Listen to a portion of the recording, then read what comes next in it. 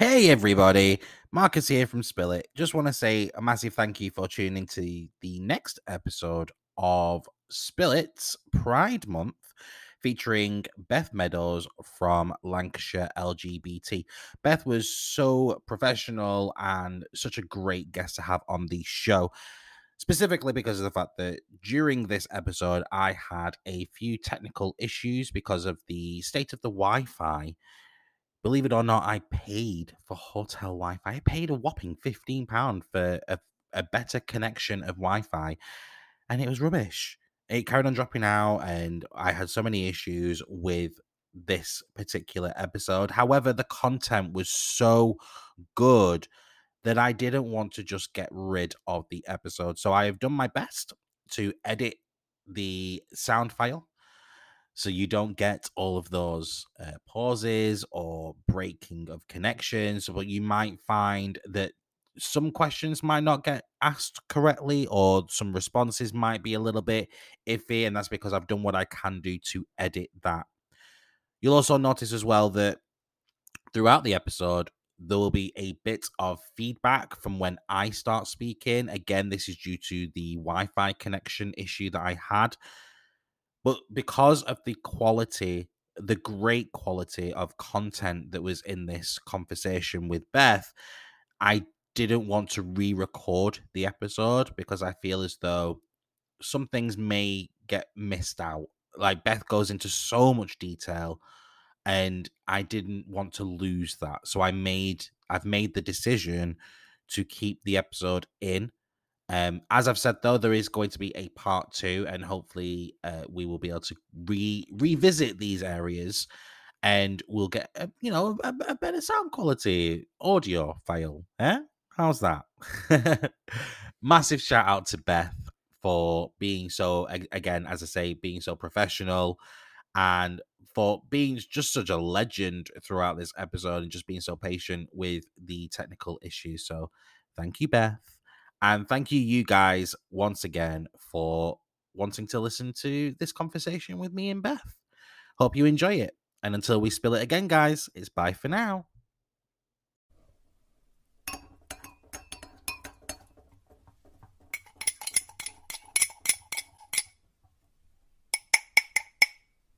Guess what, everyone?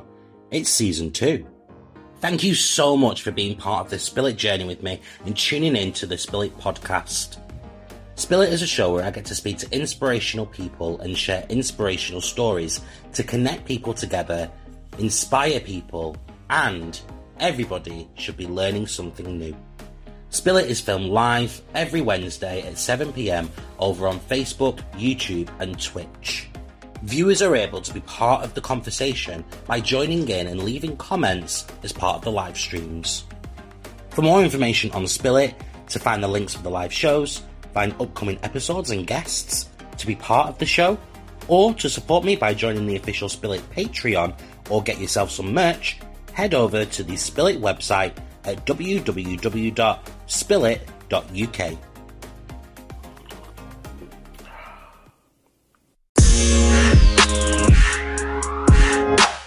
Hello, welcome to a brand new episode of this little tiny little show that I like to call Spill It. Spill It is a show where I get to speak to inspirational people and share inspirational stories to connect people together, inspire others, and help people learn something new.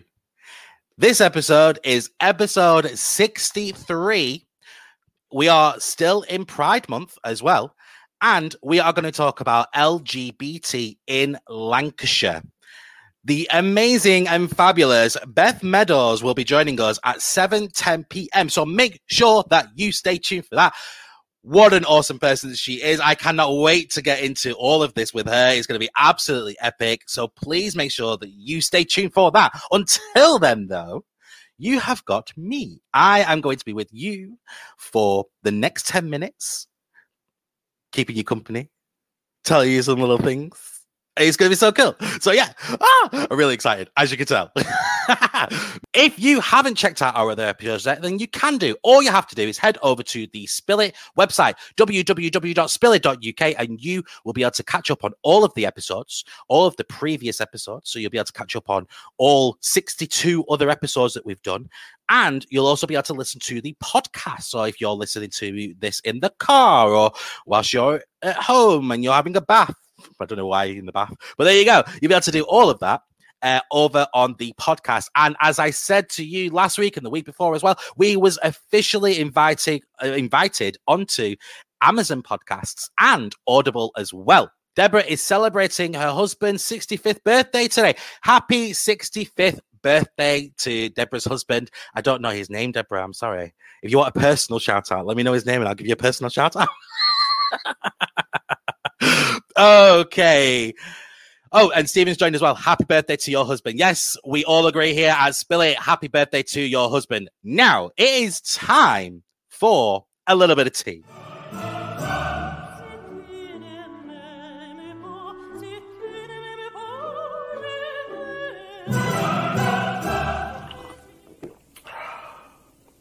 It is time for a little bit of tea. Now, I have got some tea for you today. Ooh, I haven't. It's nothing great.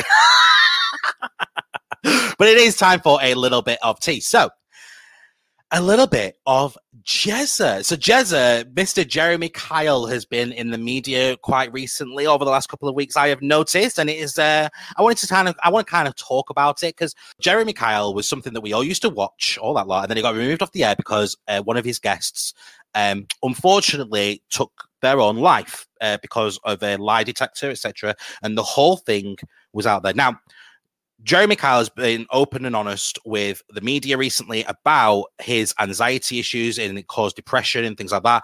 And I wanted to know what your thoughts were about this situation, because on one hand, you're like, well, I feel really bad because, because he's going through all of this. But at the same time, obviously, I don't kind of like that format of the, the whole Jeremy Kyle kind of Jerry Springer and all that. I don't like those types of formats. I just think that it's quite hard on people and people's mental health and things like that. And I'm a massive advocate for mental health and things like that. But at the same time, when you get things like Love Island, where there have been multiple people who have actually been contestants on there, and there's been no aftercare treatments or whatever, and they've taken their own lives, unfortunately, as well. There doesn't seem to be a penalization when it comes to stuff like that. And I wanted to know what your thoughts were on that. Let me know, drop a comment, and let's talk about it, because I think it is important that we talk about it, really. Moving on very, very quickly, because I'm very aware that Beth is waiting patiently to come out. MW Coaching will be launching on the first week of October. So for those who don't know what MW Coaching is, it is a coaching service that I have set up in my own name. It's a little bit of coaching with Marcus. Essentially, I am a qualified life coach, and I have not actually done anything about life coaching. And so what I'm going to be doing is actually doing life coaching with people. I'm going to be giving away 4 spots completely free of charge throughout the whole of October. What that essentially means is that we will do different workshops, we'll work together, and we will find a little bit more about you. There's like a color system of like your personality traits and things like that. And it's basically those 4 weeks going to be an introduction of finding out a little bit more about yourself, and then what we can do moving forward to get your life. If you've kind of lost that spark, you kind of lost that drive, kind of got into your own head about it, and also stood in your own way.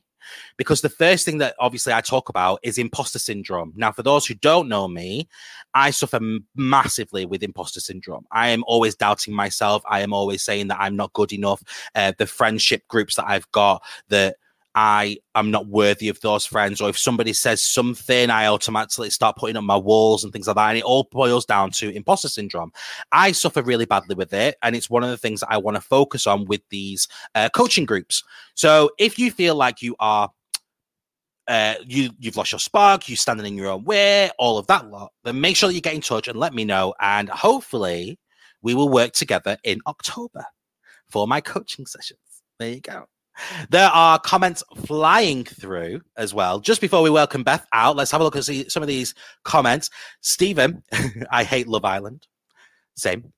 Linda, I hate Jeremy Kyle show. There you go.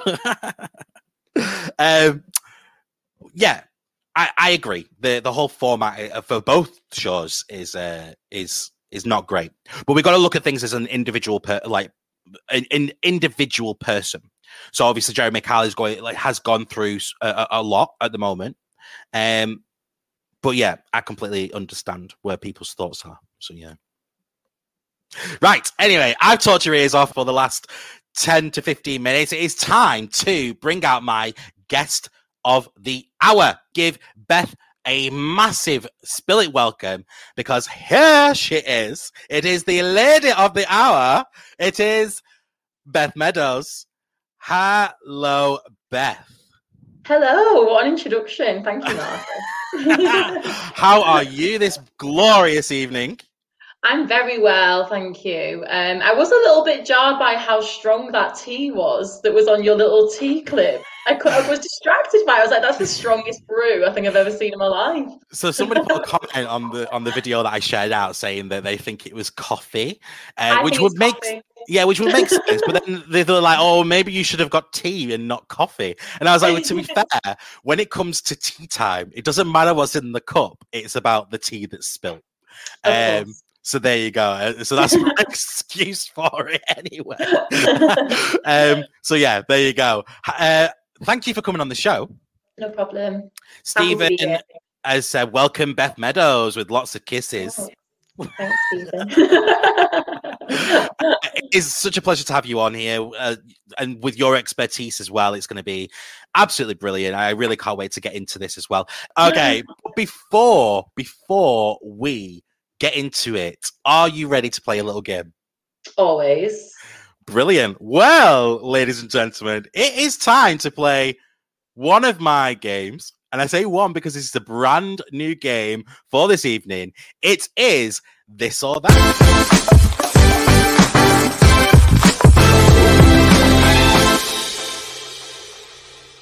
That's right. It is This or That. This is a brand new game that I'm going to be playing with my guests.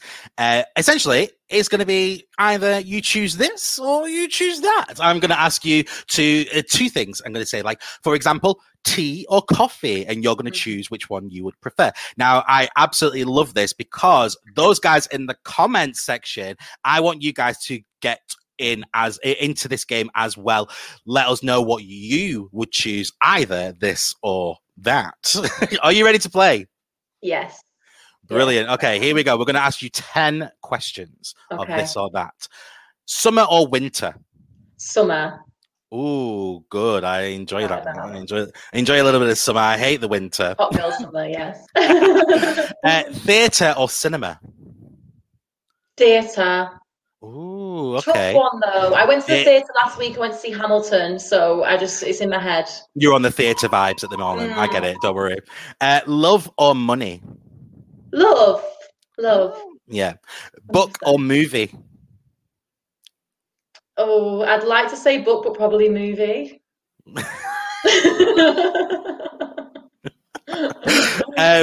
Tea or coffee? Coffee. Oh. That's why you could spot the coffee before. Yeah, I'm addicted. Pizza or burger? Pizza. Okay. Chocolate or vanilla? Chocolate. Coca-Cola or Pepsi? Probably neither. If I have to choose Coca-Cola. Okay. Rain or snow? Snow. Oh, okay. You like the summer though, just not. Yeah, I was like, running in the rain, yes. But snow is just pretty, and it reminds me of Christmas, and that's literally one of my favorite times of the year, obviously. Yeah. Car or motorcycle? Car. I can't drive a motorcycle, so I'll just go with car. And because we're on topic, or I have been on topic, I'm going to ask you this one: Love Island or Jeremy Kyle? Oh, Love Island. It's Get a off my guilty pleasure. show. It's a guilty pleasure. It's guilty. But yeah. I know it's There so we go. problematic. Oh no, I mean, get off my show. And that was This or That.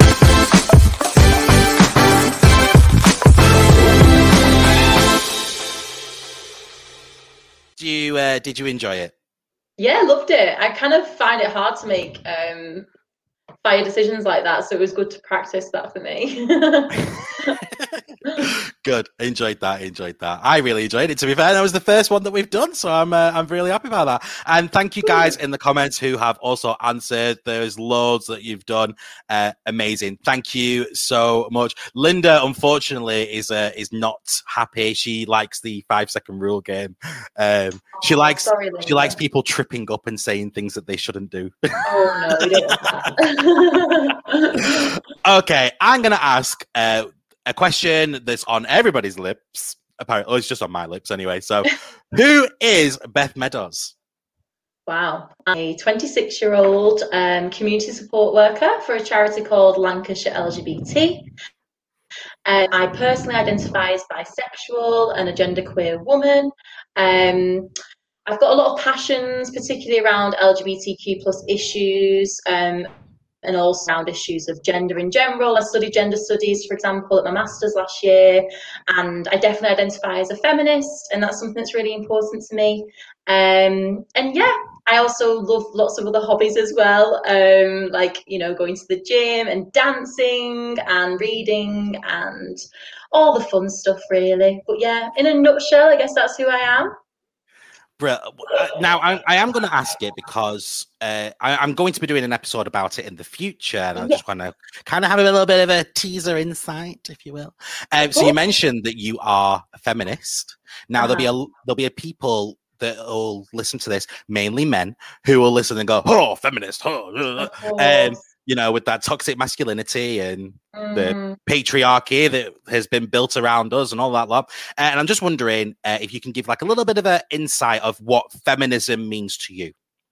Yeah, definitely. And I think it's important that we do keep using that word, because often it does have a lot of negative connotations. And I can understand why, if you were to read like different types of media, and to me that's quite an obvious thing. It's something that we're, you know, striving towards and wanting and advocating for. It certainly doesn't mean that we're trying to infringe on men's rights. It just means that we're trying to strive to have equality and equity in situations where that's necessary as well. Brilliant answer. I absolutely love that.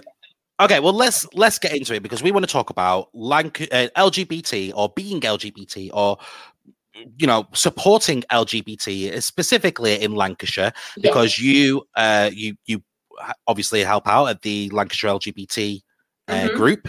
And let's take a bit of an insight into that. So what does it mean to be LGBT in Lancashire?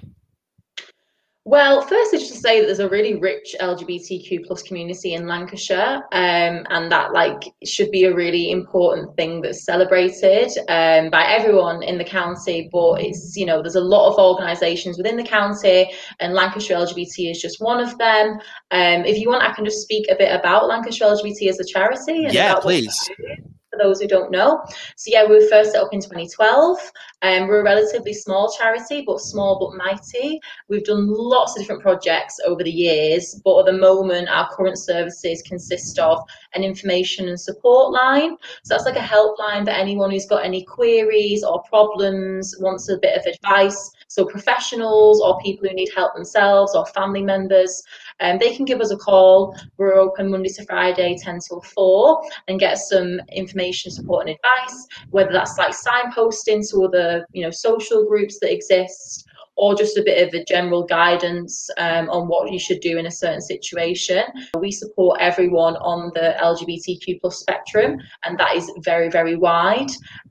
So there's a real range of inquiries that we'll get.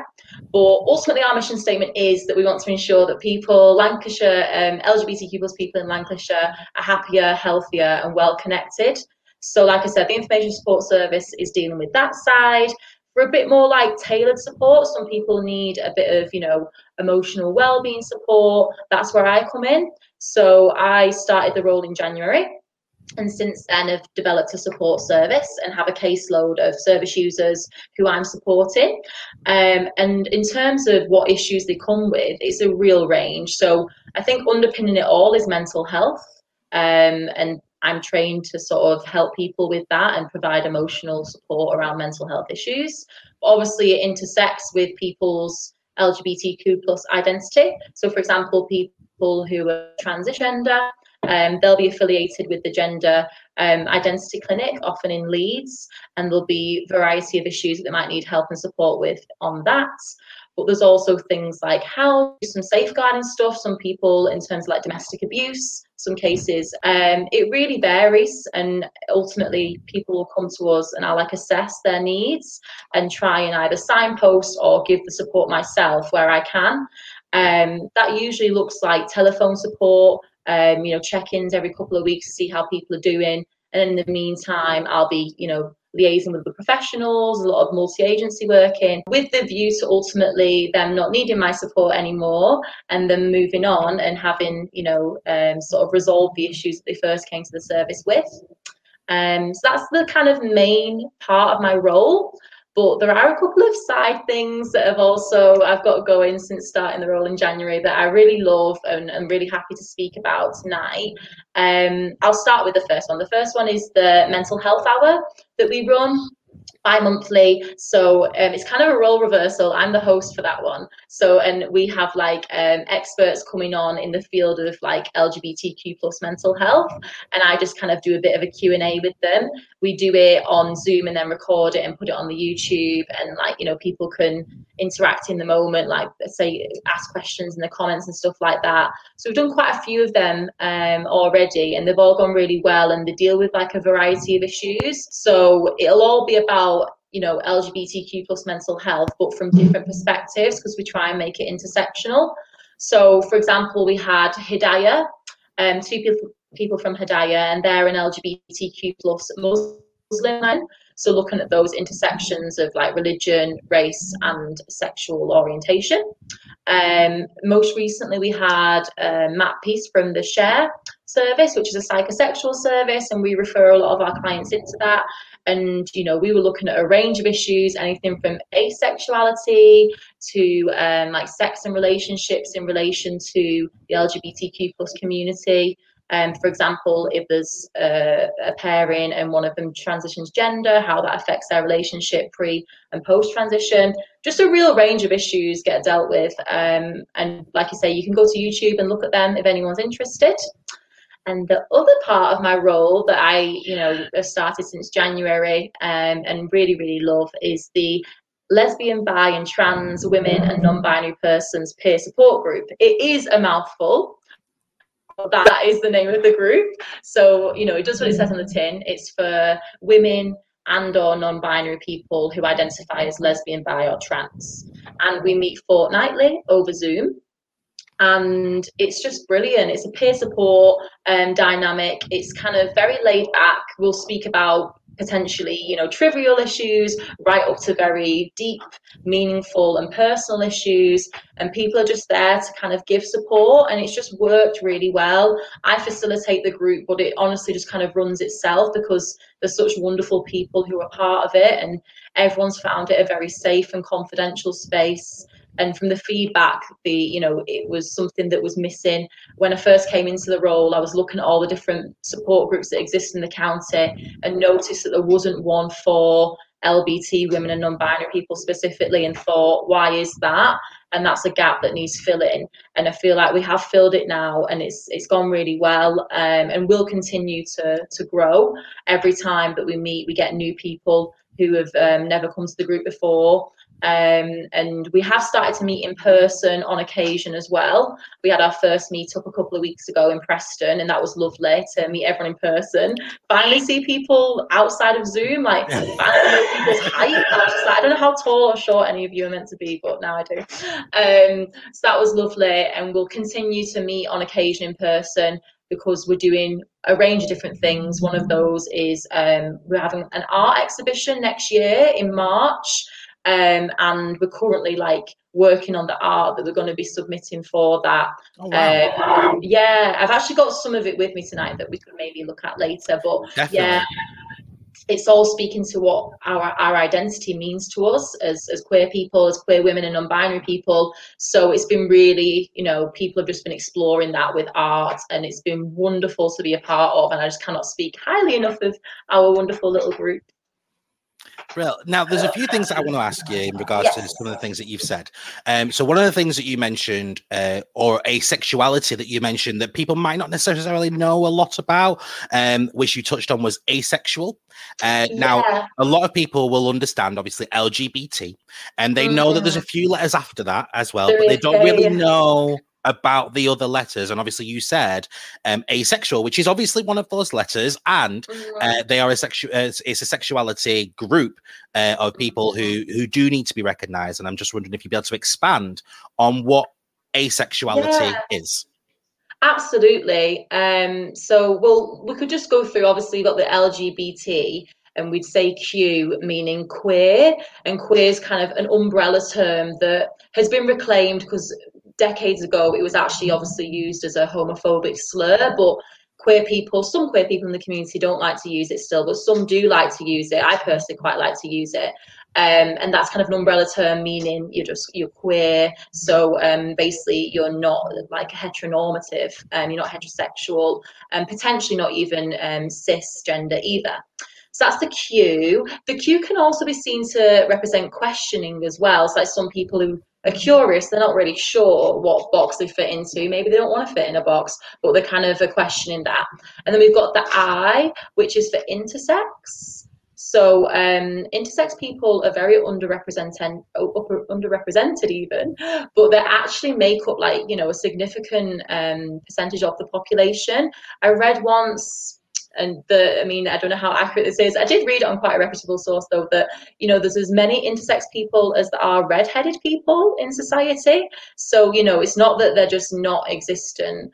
Intersex people are very much here and should be a recognised part of the LGBTQ plus community. That's why recently the Progress Pride flag finally included the intersex flag, which is like the yellow with the purple circle. So now the Progress Pride flag is fully inclusive to that. Asexuality, sorry to get onto it.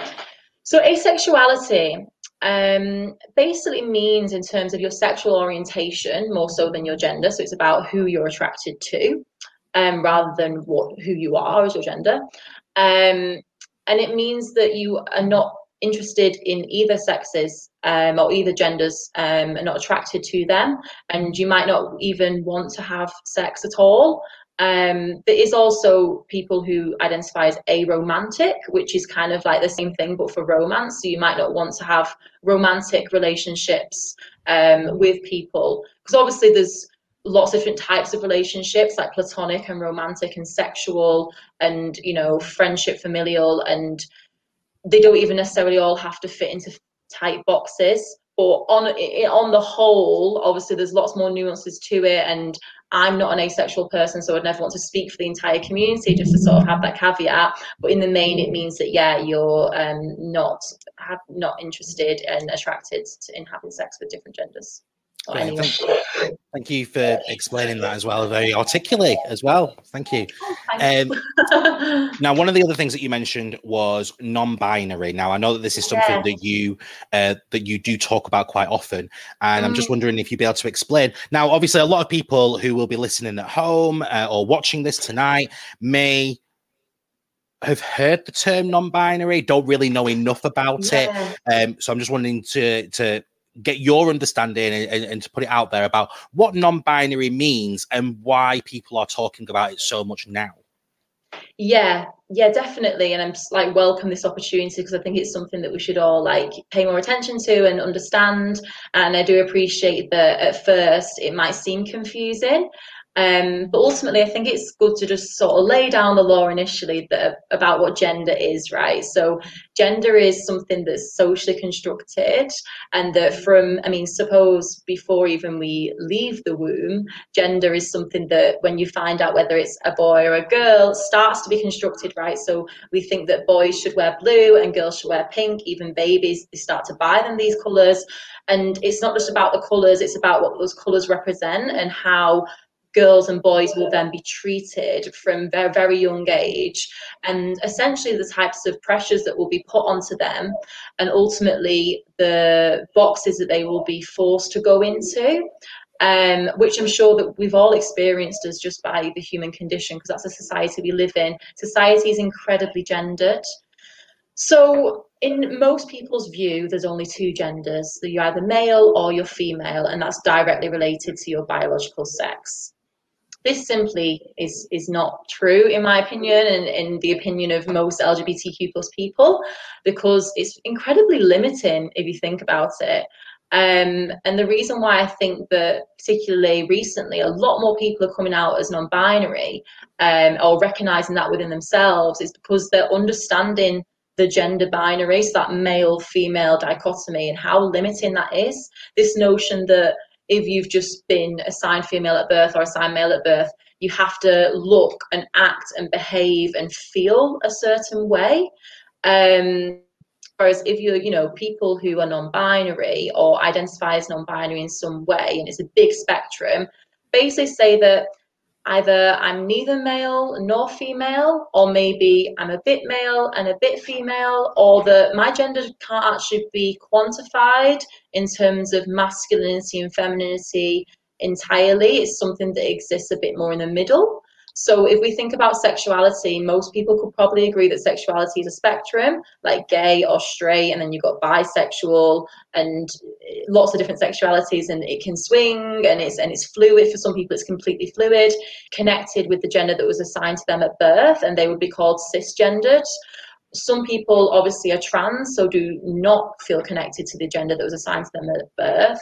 And some people feel non-binary, which is, it can be really anything. It's quite fluid. It can be that you feel like, you say, completely neither female nor female, or a bit of both, or on some days you feel more male and some days you feel more female, or like I said before, just this sense of not wanting to be quantified to the gender binary that's enforced upon us, wanting to exist outside of that or in the middle of that.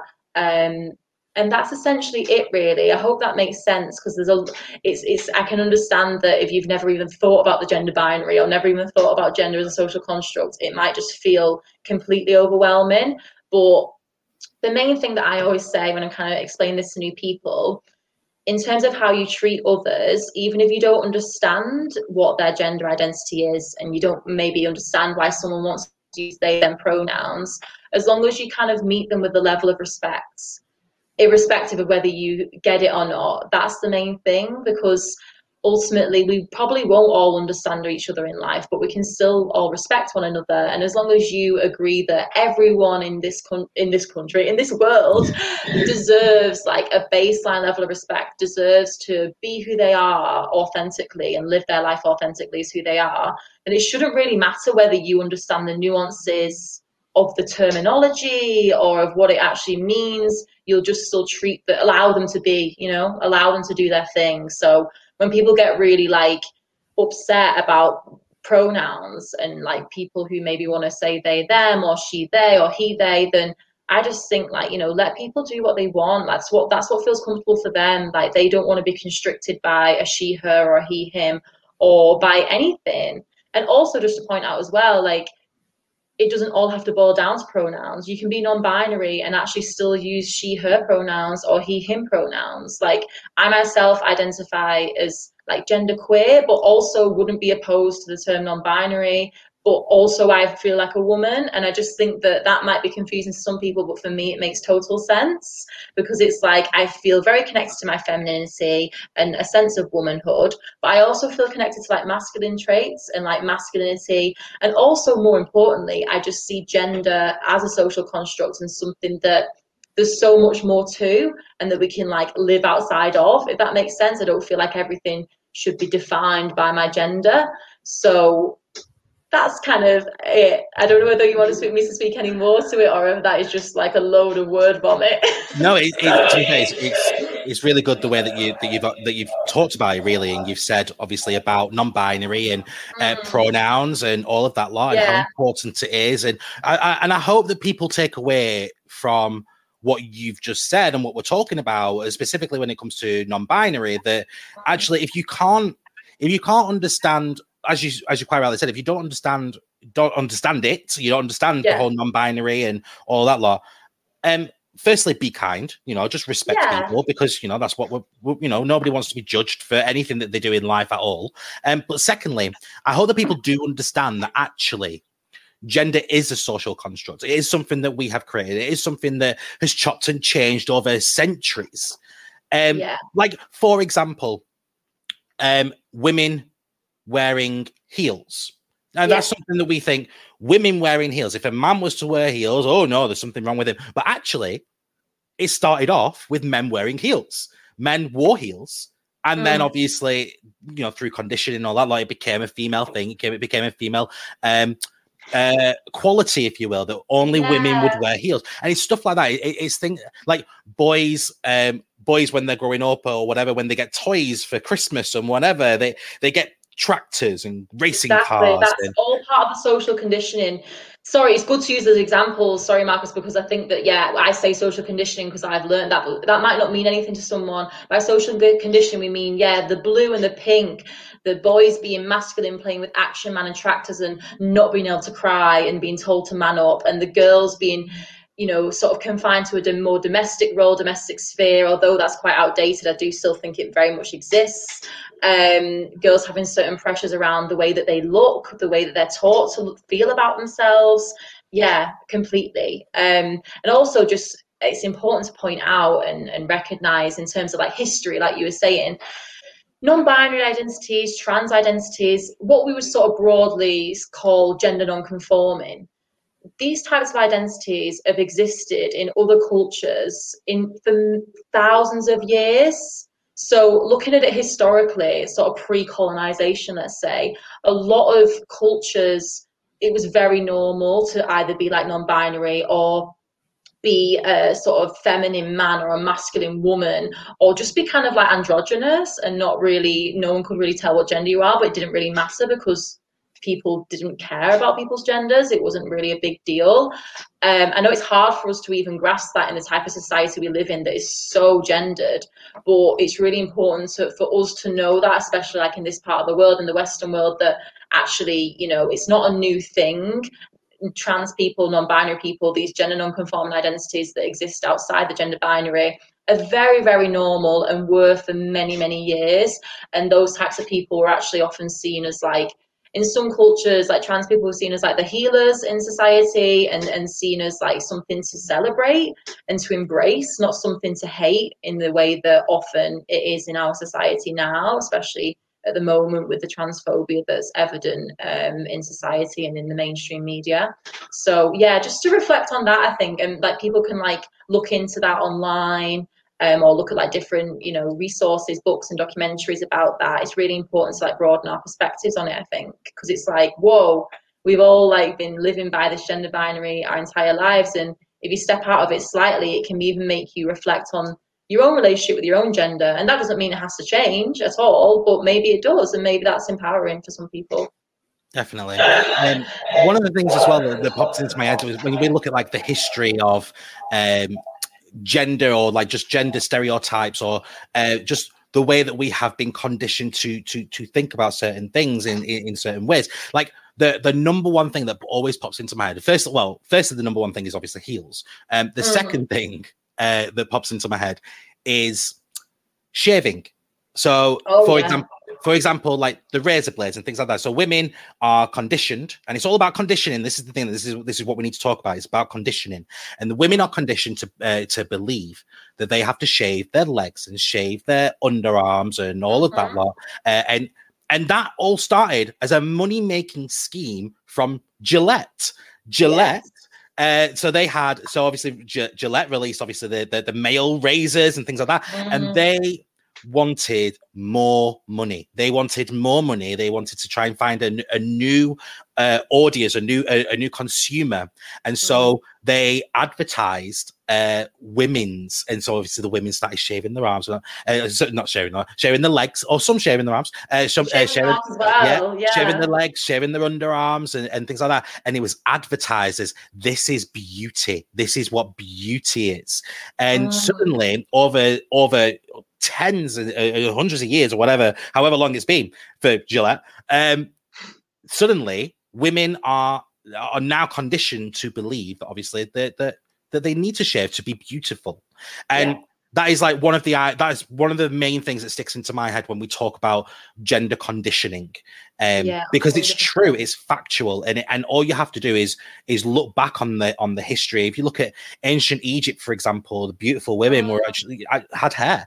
Because it's natural, like it grows, right? Like, yeah, I completely agree with that example. That's why I don't shave personally, but I understand that, there's no shade towards women or femme people who do shave. Like, if they like that aesthetic, we've obviously been conditioned, and these beauty standards that have been imposed on us in society, they're gonna be in our brains somehow. So I love makeup, for example. Don't wear it every day, but like I do like to do glam makeup, but then so I'll conform to maybe that's beauty standards, perhaps, but then I won't remove any of my body hair. So it's kind of like I'm sort of picking and choosing on my own terms, which elements of this like patriarchal beauty standards I will partake in and which I won't. So that's kind of, empowering, even though we are all still within this system. We can't really fully get away from it ever. But it'll always change, and that's the thing. It'll evolve into something else, and you know what? We'll in hundreds of years down the line, something like people will be looking back and thinking, "Oh my God, as if they did that," and it'll be something completely different. And that's what people need to realize, that obviously we do, and you're right as well. Like you choose to do what you feel comfortable doing, and that's what we have to respect about people who identify as non-binary. They are choosing to live their life in a specific way that doesn't conform to the gender norms. That is it. And we have to respect that, because that's their choice. As I choose to not shave all the time, or as I choose to wear, a t-shirt, or as I choose to wear my trainers, or I'll wear my Diamante trainers, or whatever I want to do. That's me. I want to wear, that's my choice. And we have to respect other people and what they believe in, what their choices are in life. Definitely. And I think also it's important just to point out, and this is a sentiment that I feel from a lot of the people that I work with, and I feel myself as well, that like LGBTQ plus people, like including non-binary people, like we are just out here like living our lives, and it shouldn't even be seen or like sensationalized or seen as like super exceptional to sort of step outside the gender binary, because there's so much more to a non-binary person than just the fact that they're non-binary. They could be a non-binary like astronaut or scientist, or like anything that's super impressive, not even necessarily just academic, like absolutely anything. They're a family member, they're a friend, they're a contributing member of society or not. They're just a person, and like it's really important to have visibility, but also not like hyper visibility that I think sometimes happens, and it can also be a form of othering, because it's like highlighting difference, when actually sometimes people just want like normalcy and to be accepted and treated like everyone else is. Like a cisgendered person, so someone who either identifies with the gender that was assigned to them at birth, be it male or female, they would never get like the scale of questioning about their gender identity that a non-binary person would. It would never be like, oh, when did you know that you were cisgendered male? Like, when did you know that? Or like, when did you know that you were straight? Like, when was the first time that it would never happen. But the questioning that like queer people get about their sexuality and their gender identity, sometimes it's coming from not a malicious place, but it's still really frustrating, because it's like you wouldn't be asking this to a straight cis person. So perhaps people should maybe think on that, and like when they're thinking about asking a certain question or saying a certain comment, just like reflect on whether, would you say that to someone who is straight, like about their like marital relationship? You probably would. Oh, well, maybe don't say it then. Now I could talk for absolutely ages about gender stereotypes, and of course, because I'm doing a full episode on this, the whole patriarchy, like patriarchal society that we live in, where, like, for example, like, you know, as girls are believe that they, you know, that they are just princesses, and the fact that storybooks and movies always make the woman to be the one that's always in trouble and needs a man to come along and rescue her from this horrible situation that she's in because she's such a damsel in distress. Now, I could talk forever about it. I'm actually going to be doing a full episode on it, so I don't want to go into it too much because I can't wait to do that one. I'll be listening to that one. But you can come along and join the conversation. It's going to be a good one.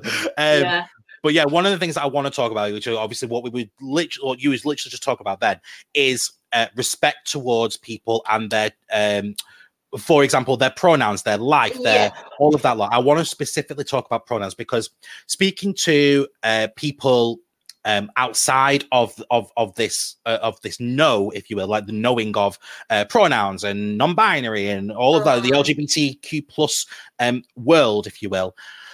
They would have questions with regards to pronouns because obviously, as I say, as we said from the top, this is something that's talked about more and more now, about pronouns, about non-binary, about all the other avenues of LGBTQ+.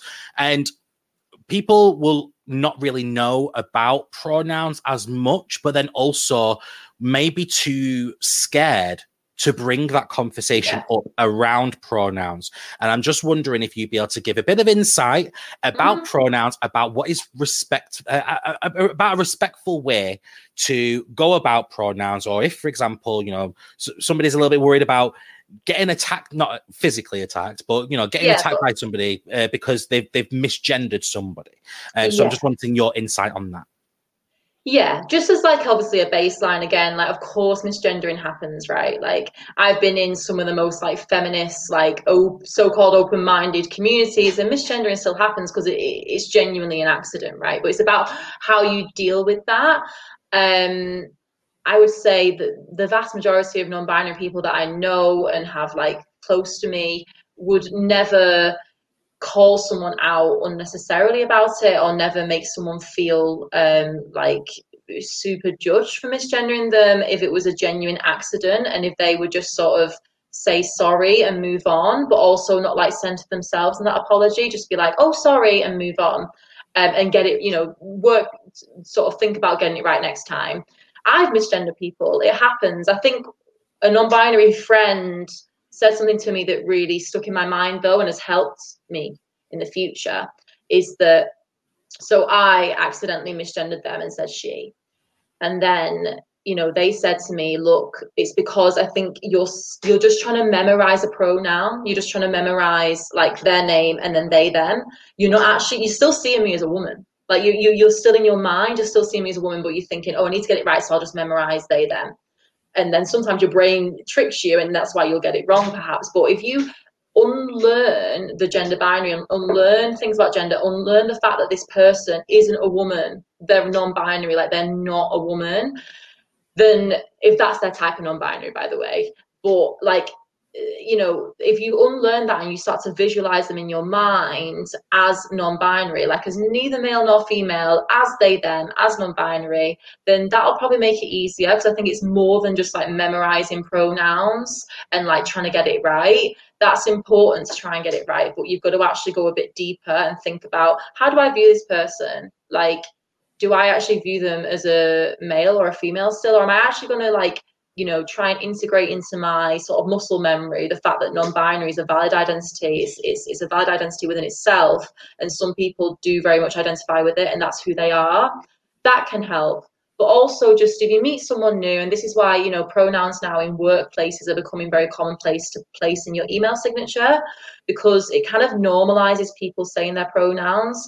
And that means that if someone is non-binary and uses they, them, and would like to be referred to as they, them, of course, then it's not just them who has to say what their pronouns are. It's like cisgender people are also saying it to make it normal for non-binary people to say it.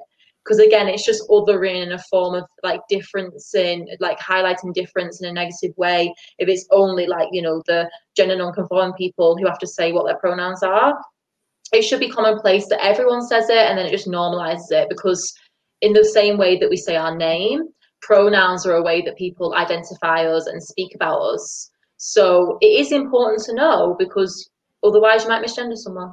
But I think I also support quite a lot of people that are trans, for example, or even non-binary, and pronouns aren't the be all and end all for them. Like it kind of doesn't matter. Some people very much say that I don't actually really mind what you call me, as long as you respect me, and would go by any. So I think that it's also important to recognize that it's neither black nor white, and that it's kind of just a conversation to be had.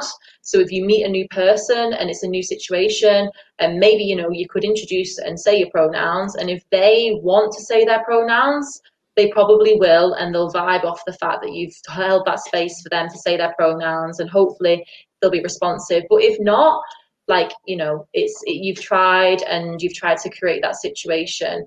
But yeah, I think that ultimately it shouldn't be a source of like anger. People shouldn't get angry about people wanting to use different pronouns. And I think that it is important if it's important for that person, and it costs nothing. Like in the same way that manners cost nothing, like it doesn't take away from your like masculinity or femininity for you to just put like whatever your pronouns are in your email signature, for example, if you want to, if that feels comfortable for you, because that, like I said, may very well lead to someone who's feeling cautious and unsure about their gender identity and uses they them and just feels a bit nervous about being able to say that. It kind of just opens it up for them. So yeah, I would say that's probably good pronouns. It definitely, if you do something like that, it basically it opens you up to be to have that conversation with someone. Yeah. So essentially, they know that who may be questioning or may have you know, maybe struggling to bring it up to, so say for example it's in a work environment and you put on your signature, so I would put like he him, and it might be that somebody along the chain is questioning, or it might be that they actually don't want to bring it up and they're a little bit reserved or whatever. It shows that actually I'm a person that they can speak to about it, and have that open conversation. And that's what we need to remember. Alongside with pronouns as well, one of the things that I wanted to kind of add on that would be the fact that the amount of pushback that people get with they, them pronouns and say that, oh, but it's a plural and it goes against the English language and blah, blah, blah. Do you know what? I've got a perfect story. So I started my brand new job on Tuesday this week, and you know, I don't talk about, it's not like I walk into a room and go, hey, I identify as a gay male or whatever. I don't do any of that. And I've not mentioned, you know, my partner is a he, him, or she, her, or whatever. And whenever I've talked about my partner, I go they. And I just say, now my partner identifies as male and is he, him. But in the essence of the table, I was just going, oh yeah, so so I'm married. My partner works, because I call him my partner. I just say so I was just having a normal conversation, and they didn't understand. The people around the table didn't know if I was referring to a male or I was referring to a female or anybody in between. And the first thing that they did was go, oh, so you don't see each other. So what do they think about that? And they didn't even think about the fact that they were... People can use they, them. Yeah, they actively didn't think, oh, but actually that's a plural thing and I shouldn't say that or whatever. They was actively going, they like subconsciously, sorry, this person in front of me has not mentioned if they are a male or a female, so I have to say they because I don't know if that's a male or female. That is all it is. That's all it is. Exactly. So, yeah. Like people have been using they them in various different situations. It's often when you don't know the person personally. You will use they them like without even realizing. It's just like I said, it's just not respectful for some people to be like that and to like then actively misgender and to act like you're like infringing on their rights by asking them to use they them. Like it's not that hard. It's really not that hard. But like I said before, I think something that really helps, and it helped me, is actually unlearning and deconstructing what your meaning of gender is in your mind and thinking. So like, for example, Demi Lovato goes by they, them now. And a lot of people will still misgender them and say she, her because they were assigned to female at birth and are still pretty relatively femme presenting. Like I myself am quite femme presenting. So I think that people just assume that it's she, her. But actually, if you deconstruct notions of like femininity and someone who wears makeup and dresses a certain way with being female, and sort of reconcile that with like that can actually mean that someone's non-binary, because non-binary identities are very open and do not just mean androgyny, they can mean anything, it's kind of down to the individual, then that might help in actually less misgendering, because you'll just be like going around seeing people for who they are and like whoever they tell you they are. But yeah. One of the things I wanted to talk about as well was support for parents. So I've talked about previously on this show where I've talked about my story and talked about how if my parents were a little bit more educated about LGBTQ plus and the world around LGBTQ plus, etc., then they may not have had the fear of what I was identifying as, which means that they would have been able to react in a different way than they did. I don't hold anything against what they did. It made me the person that I am today, and I'm going to be talking about it in my book that's going to be released later on this year.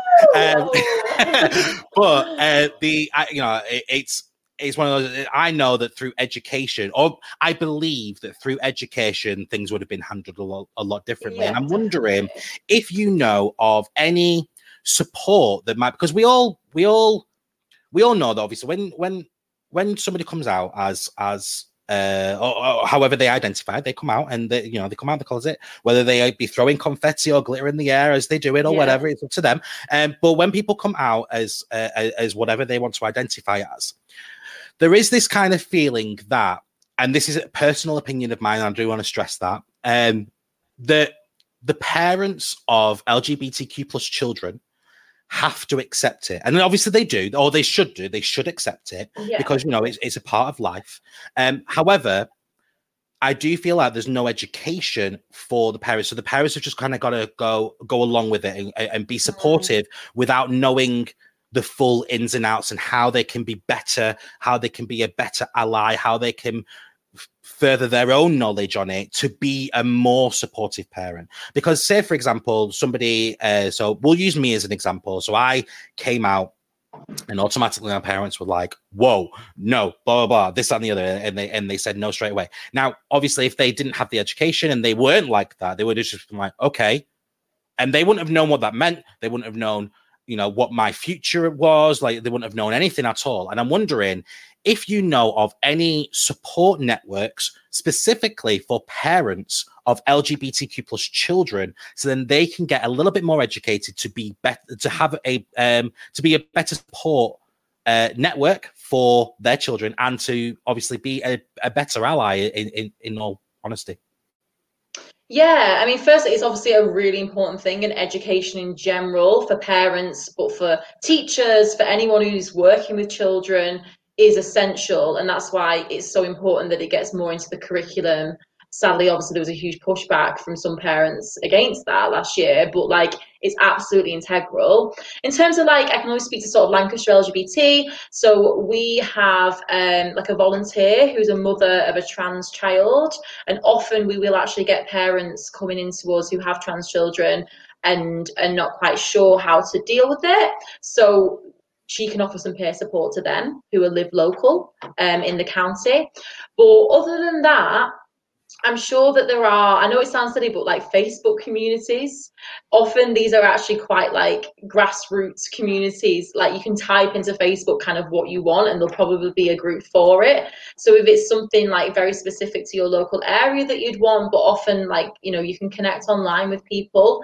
I think that with this type of situation, education is important. There's a lot of resources out there. Like parents could go and be educated by going on Stonewall's website or the LGBT Foundation's website. There's lots of resources there. The Proud Trust is also an LGBTQ plus charity that works with children, so they have quite a lot of good resources as well. But like people who've got lived experience of it, like I said, our volunteer who's the mother of a trans child, I think that's often like really invaluable to speak to a fellow person who's been through or is going through the same thing as you and can offer just a bit of peer support. So yeah, like people can come to us with that if they want to. They can ring the support line I mentioned before and we can put them in touch with our volunteer. Brilliant. Now, is there anything that we haven't discussed that you would like the opportunity to discuss now? Well, there's loads, no, but there's like lots of things more that we do. I could just do a whistle stop tour. I'm conscious of time. No, of course, you crack on. Okay. I'll just because I had a list of like the things that we do, and I wanted to make sure that I use this opportunity to really get people knowing who Lancashire LGBT are. Of So I'll course. sort of And briefly speak don't about forget, them now. sorry, don't forget as well, at the end, we will go through the artwork thing. Yes, so I'll leave that to the end. But for now, I'll just explain like a couple of more of our services, just in case there's anyone who, wants to access them or knows someone who wants to access them. And obviously, I'll say at the end how to get in touch with us. But so, in terms of the groups, obviously, we've got the peer support group that I mentioned before. We also recently started our swimming group again, which is for trans people, and it's monthly. It's at Moore Park Leisure Centre from 8:30 till 9:30 a.m. on the last Thursday of every month. You must book on with us. Go to our website for that. We also have an LGBTQ plus walking group. So it's open to everyone who's LGBTQ plus, and that's monthly again. It's on the third Saturday of every month, and you'll do a different walk around the Lancashire area. It's always updated on our website of when that is, and you can just turn up for that. We didn't have one last year because of the pandemic, but we do usually have a trans residential each year. That's like a 2-day getaway within the county for trans people who are either connected to the gender identity clinic, going through the transition very early on in the transition, and yeah, for them to connect, build community, and that's always an incredible weekend that people get so much out of. We did also used to have this, because of the pandemic we don't anymore, hopefully it'll be coming back. We had like a satellite clinic for the Leeds Gender Identity Clinic, where the gender outreach workers would come to our office in Preston and base themselves there for a day, and clients, service users can come and speak to them about their case, about what's going on with their journey in the Gender Identity Clinic. So that's another form of support that we offer in collaboration with the Gender Identity Clinic in Leeds. We also do lots of training. Our trans awareness training is CPD accredited, but we do, more general LGBTQ plus training for schools, businesses, like anyone can really get in touch, and we've got training packages that we can do for you. So if your workplace you think needs a bit more awareness about these issues, then, get in touch basically. In terms of that as well, we have something called the Quality Mark, and this is since 2015. So again, it's for companies, private and public, and if you identify some like gaps in knowledge in your workplace and you think that there needs to be better awareness on that, or you just need to be more like LGBTQ plus friendly as an organization, you can sign up to our Quality Mark, and it'll be a whole process where we like guide you through what a set of criteria that we've outlined makes an LGBTQ plus friendly organization. And if obviously you succeed in all those, you'll get the Quality Mark, and that just shows outwardly to the world that you are an LGBTQ plus friendly organization. Obviously that's really good for employees who identify as LGBTQ plus, but also potential employees, and just for anyone, just to know that you're that type of organization and this is something that you care about and have put the time into demonstrating, not just paying lip service, but demonstrating actively that this is, what your organization stands for. And that was actually it on my list. That was a whistle-stop tour of Lancashire LGBT. Yeah, I think there's probably something I've missed, but that's what I'll do for now. Is there anything else that you want to talk about? No, to be honest, because I really wanted to speak about obviously non-binary identities. That's really important to me. So, but we really went into that, and I really welcome that. Yeah, I hope that people maybe have taken something away from that, because it's something that, yeah, I feel really strongly about and is important to speak about. We definitely did. We definitely went into it, and it's definitely something that we really needed to cover, especially during the Pride Month. So I wanted to do Pride Month specifically because of the fact that there are plenty of companies that are out there that will just go Pride, and then that's it. That's all they do. They just go, oh, Pride, it's Pride. And then they don't really go into like they know about the L, the G, the B, and the T, and then they don't really do anything else. And so what I wanted to specifically do was talk about those subjects that people don't necessarily hear a lot about to do with the LGBTQ community. And so this episode, when you mentioned that you obviously wanted to come on and talk about non-binary, I was like, yes, 100%, let's do it.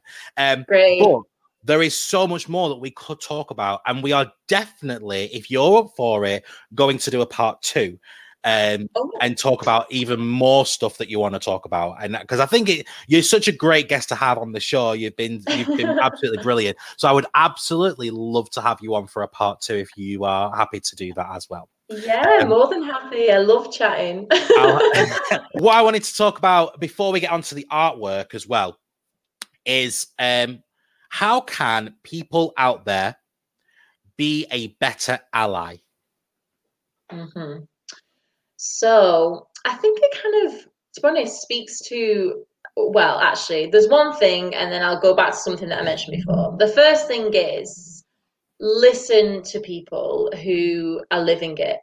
So rather than sort of making assumptions on what you think they should feel, or like what you think as someone who's not experienced that is the right thing, I think it's always important to center the voices of marginalized groups and people who've got lived experience of a particular situation. And that doesn't just go for LGBTQ+, that goes for like issues of racism, of ableism, of anything. Like, listen to the people who've gone through it, because they know more than you.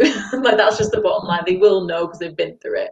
Listen to them. So whatever, and that's, you know, in terms of, again, bringing it back to non-binary. And if that means that they're telling you they're non-binary and they're telling you that they use they them pronouns, then like listen to that and respect that.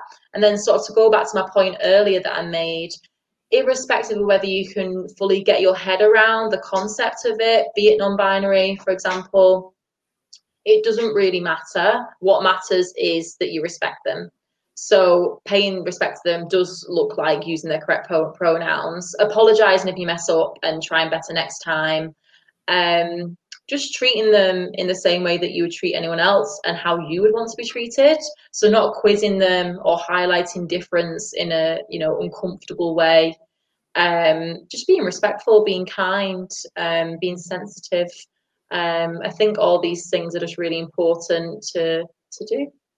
And it's so basic as well. Just yeah, I know it kind of feels like so think of it as this, okay? My name is Marcus, okay? My name is Marcus. The amount of people growing up, they come up to me and go, "Hi, Mark," and I go, "It's Marcus," and they go, "Oh, sorry, I didn't realize," and then that's it, and then we move on. That's it. That's all it is. Like all you're doing is you're saying you've assumed something, and then that person has said, actually, no, it's actually this. And then you go, okay, no problem then. And then you learn.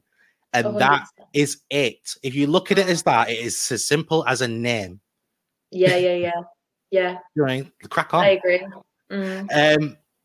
Okay, so let's talk about this artwork.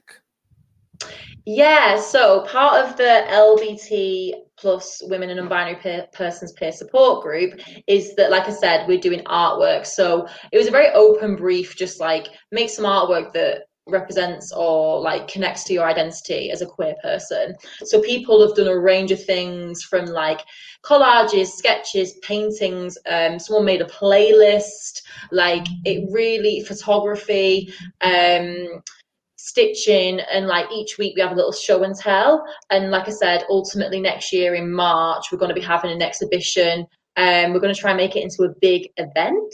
You're invited, Marcus. And yeah, we'll just be exhibiting this and just be saying like, this is who we are as this group, this is what we've created, co-produced over the past year, and it's special, and like please, like, you know, be with us and feel the joy that we feel when we're in the group. So, I mean, I made this collage, and I can sort of briefly speak through it as just one example. Oh, can you see it? I'll go through it. Yeah. Okay. There we go. So there's lots of different elements to it. As you can see, like round the edge, there's like a tape measure. And I put that on because like all my life, you know, as a woman, I've been very conscious of my weight and sort of conditioned into thinking that I have to constantly be measuring myself physically, and it'll never be good enough. And that's like kind of something that I felt for a very long time. And then over the past few years I've kind of overcome that and feel a lot better for it, to kind of reject those beauty standards and those senses of pressure. And then we've got a period pad, as you can see, on this side, and it says on it, "No shame." And it also says gender is a construct, and I put some like pink stuff on that to like represent blood, because it's just always interesting in adverts for menstrual products. The blood is blue because for some reason we have to be like, we can't see red blood because that would just be horrendous, because that's just natural, right? So I think that again, like this is something that I've been shamed, and like many people who have periods, which isn't just women, obviously, like have felt all of our lives. So that's kind of why I wanted to like reclaim that and put that on there. And then we've got loads of other like just words like queer queen and like diamantes, because like I love jazzy things like that. Community, because that's like what the group's all about. I just cut out different words like level up, what is beauty anyway, that says there. And this one says like, it was like a makeup magazine, so it says conceal and define. It was obviously about like a concealer, so I just cut that out and like put like a crossover conceal, because we shouldn't conceal ourselves, and like underline define.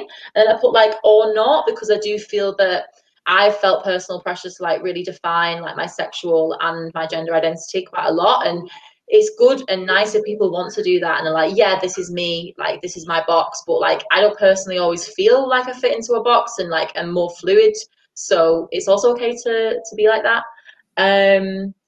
Here's a little note that one of my friends gave me, and it says, don't forget that you'll get where you need to be. I thought it's just like really nice and sweet and in keeping with the theme. It says, you are the revolution, Beth. That's because I ordered makeup from Revolution. Put that out and made it like more, obviously, of a deeper meaning. And here it says like, well, a swear word. I've starred it out, the gender binary. And like it's like M for male and female for an F for female there, and like this like little cotton thing in between, because it's just like, you know, fluid and in between, and doesn't really have to subscribe to like male or female, but can still be like very feminine, which I feel like represents me. So yeah, that's the finished product. That's brilliant. I love that. So that's just something that I made. I'm not an artist. Well, we're all artists, but I'm not like, I can't really draw or paint, so I was like, I'll just cut some stuff out and stick it down. But yeah, it's just stuff like that we do every week, and people have opportunities to share what they've done. And I've got a photo of some stuff that people have done, haven't I? Oh, yay! We can speak through them briefly as well. So this is actually, we're going to be making like a shared tapestry. So all these things, these patches are going to be stitched together and be like a big shared tapestry that will also be at the exhibition. So this is actually a sneak preview, but this is just some of the ones that have already been made.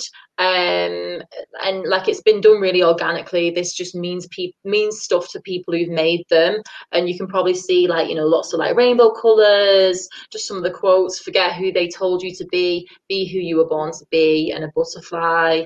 They're all really beautiful and like mean personal things to the people who made them.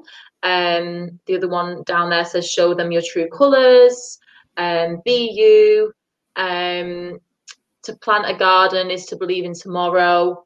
Yeah, it's just beautiful, and I think it's like been a really special process of people making these. Have found it quite cathartic, and like I said, everyone's going to be encouraged to make one of these squares, and then we'll stitch them all together, and it'll be a big part of the exhibition. So that's just a little insight into what we've been doing.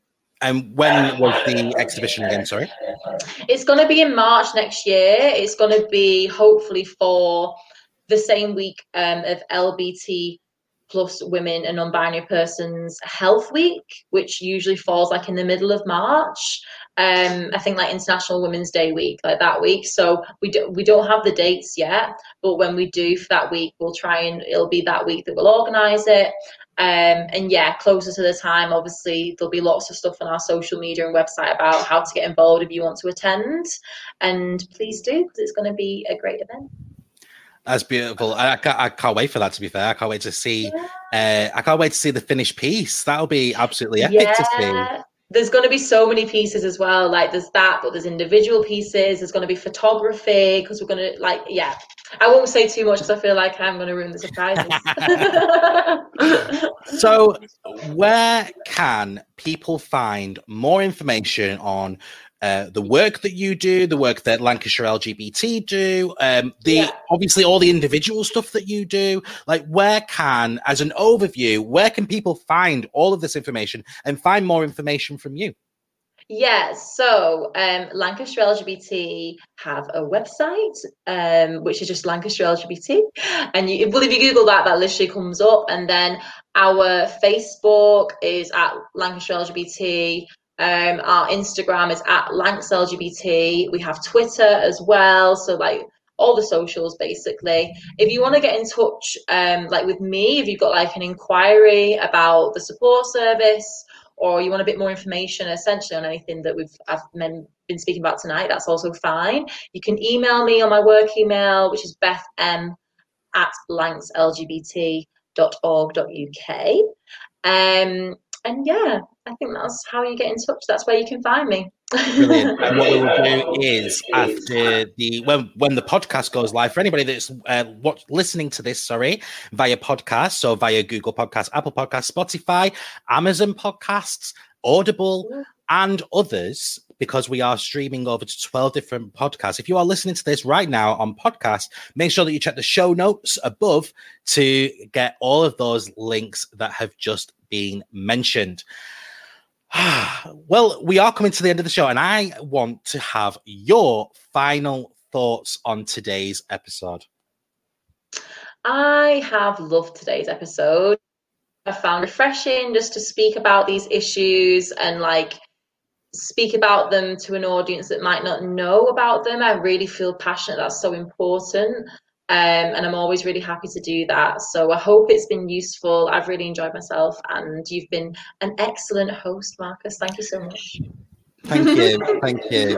Okay. At the end of every episode, I give my guests the opportunity to give a quote. Now, it can be a quote that they stand by, live by. It can be a quote that they've made up, that they just think, do you know what? I'm going to make up this quote, and this is how I'm going to live my life. Or it could be a quote that they've heard that they just really like and that has resonated with them. And I'm just wondering if you've got a quote for my viewers and listeners today, and what that quote means to you. Yes, I do have a quote. It's from a non-binary activist who everyone should follow on Instagram. They also have a website. They brought out a book recently called Beyond the Gender Binary, which is a fantastic insight into all the things that we've been touching on. It must also go without saying that this is not my knowledge. Like, I'm literally standing on the shoulders of people who have been amazing thinkers and educators, and I've learned a lot from them. So their name is Alok Vaid Menon.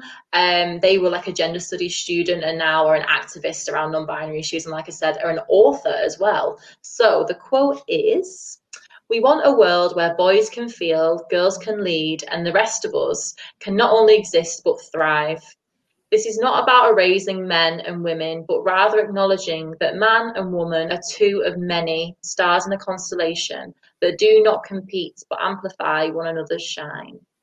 And I just love that quote. I think it really speaks to a lot of the issues that I've discussed tonight about non-binary identities and gender non-conforming identities, and how there's something to embrace as a very natural part of society, and that they shouldn't be discriminated against on the basis of the fact that they're just different to what we know. And it's not about a sense of competition. It's just about us all wanting to be accepted for who we are and live like harmoniously and have equality, have equal rights, essentially. So, yeah. And we talked about it with Danielle last week, that equality isn't that we want more rights than anybody else. We want an equal line. That's why it's called equality. We don't want more. We want the same. No, I don't understand why. Like, it literally says it on the tin, equality. Like, it couldn't be more clear. But it's definitely a sense of just wanting to be treated with respect, like, and that's all that anyone wants. It's just part of the human condition, I guess. Definitely. And what people deserve. Well, that does take us to the end. Have you had fun? Yeah, I've had loads of fun. Thank you. Like I said, I love chatting, and it's been great. Brill. I've had an absolute ball with you. Thank you so much for coming on this show. I am going to wait with great anticipation for our part 2, because that's going to have to happen 100% times over. And you are now free to say your goodbyes. Oh, well, thank you, everyone. Thanks for people who are listening, who's been commenting. And just get in touch with me if you want to discuss any of these issues further, or if you or yourself or someone that needs help, please get in touch. Thank you. And I will see you again soon. Yeah, bye. Thanks, Marcus. Bye-bye. Wow. What an episode. I knew it was going to be a good one. Thank you, everybody who is listening. Deborah has put a comment saying, I learned so much. Thanks. Good. That's what we're about. There's 3 principles of Spill It. It's to connect people together, inspire people, and help people learn something new. So thank you for that comment. It means that we've done our job. You've learned something today. So thank you. Thank you for actively listening, actively learning as well. I've learned so much. I would love to say that I know absolutely everything about the LGBTQ plus community. I definitely don't. But it's been great. It's been a great insight to have. So thank you so much for participating. And once again, I would like to say a massive thank you to Beth, who came on and was just pure awesomeness. Let's be honest. And as I say, I cannot wait because it's going to have to happen, a part 2, because there's so much more that we could talk about. And obviously, we don't want to cram too much in this one episode. We want you to come back and learn some more with us. So yeah, we will definitely be doing a part 2. Next week on Spill It. It is a big one. Because we have got Daniel Franzese coming on the show to talk about HIV. Now, for those people who don't know who Daniel Franzese is, where have you been half your life? But also, he starred in the film Mean Girls, amongst other things, but he's more well known for the role that he played as Damien in Mean Girls. He'll be coming on the show live from New York City to talk about HIV, and I cannot wait to have him on the show. I'm gonna fangirl so much. It's unbelievable. But yes, it's gonna be an absolutely epic episode, so I hope that you come along and you ask all your Mean Girl questions, but then you also learn so much more about HIV/AIDS as well, because we're going to be talking about it all. So make sure that you come along and say hello to Danny and to me, and you learn all about everything. I'm sorry, I keep thinking about it. I keep thinking about the episode. I'm just like, I'm going to ask you so much stuff. So yeah, I can't wait. So yeah, it's going to be awesome. It's going to be awesome. I can't wait. My name is Marcus Wright. You can find all of my social medias and all the work that I do over on the Spill It website, www.spillit.uk, where you'll also be able to see all of my upcoming episodes, and you'll also be able to click a little button to connect with all of my guests. So if you wanted to connect with Beth, who was on tonight, all you have to do is head over to the website, and there'll be a little connect with guest button. You can click on that, and it'll direct you straight over to the page. Easy. There are so many things that you can do. Obviously, you can see all the upcoming guests. You can see all the previous episodes. You can check out the Facebook, YouTube, and Twitch channel on there. You can also check out all the podcasts, and also you can support me. The ways that you can support me there are 4 ways. You can buy merch. You can buy some of these Spill It t-shirts. You can buy some of the beanie hats as we head into the winter months. There are also the little bit of Marcus merch as well. That's all available on the website. You can join the official Patreon and be an official teacup by donating literally £2 per month. That is it. It is less than the price of a cup of tea in Costa. But you can join the official Patreon. You can support me by donating just £2 per month, and that keeps Spill It growing more and more and more, and getting all of this fab merch out to you guys as well. There are 2 other ways that you can support me that doesn't require you to actually pay money, you know, because not everybody wants to do that, and I completely understand that. It's fine. You can invite people into the Spill It community by sharing the podcast, sharing the Facebook page, for sharing the YouTube channel, or sharing the Twitch channel. You can share it out, and you can invite people into the Spill It community. And you can also leave a review if you're listening to this via Amazon Podcasts, Audible, or Apple Podcasts, and you can leave a cheeky little review on there for me to read. And if you're watching this via Facebook Live or Facebook in general, then you can leave a review on there as well. Leave me a review. I absolutely love it. If you didn't enjoy the episodes, don't leave me a review. It's fine. You know, it's fine. Or if you don't want to leave a review, you know, you don't have to. I'm not telling you what to do. You do you.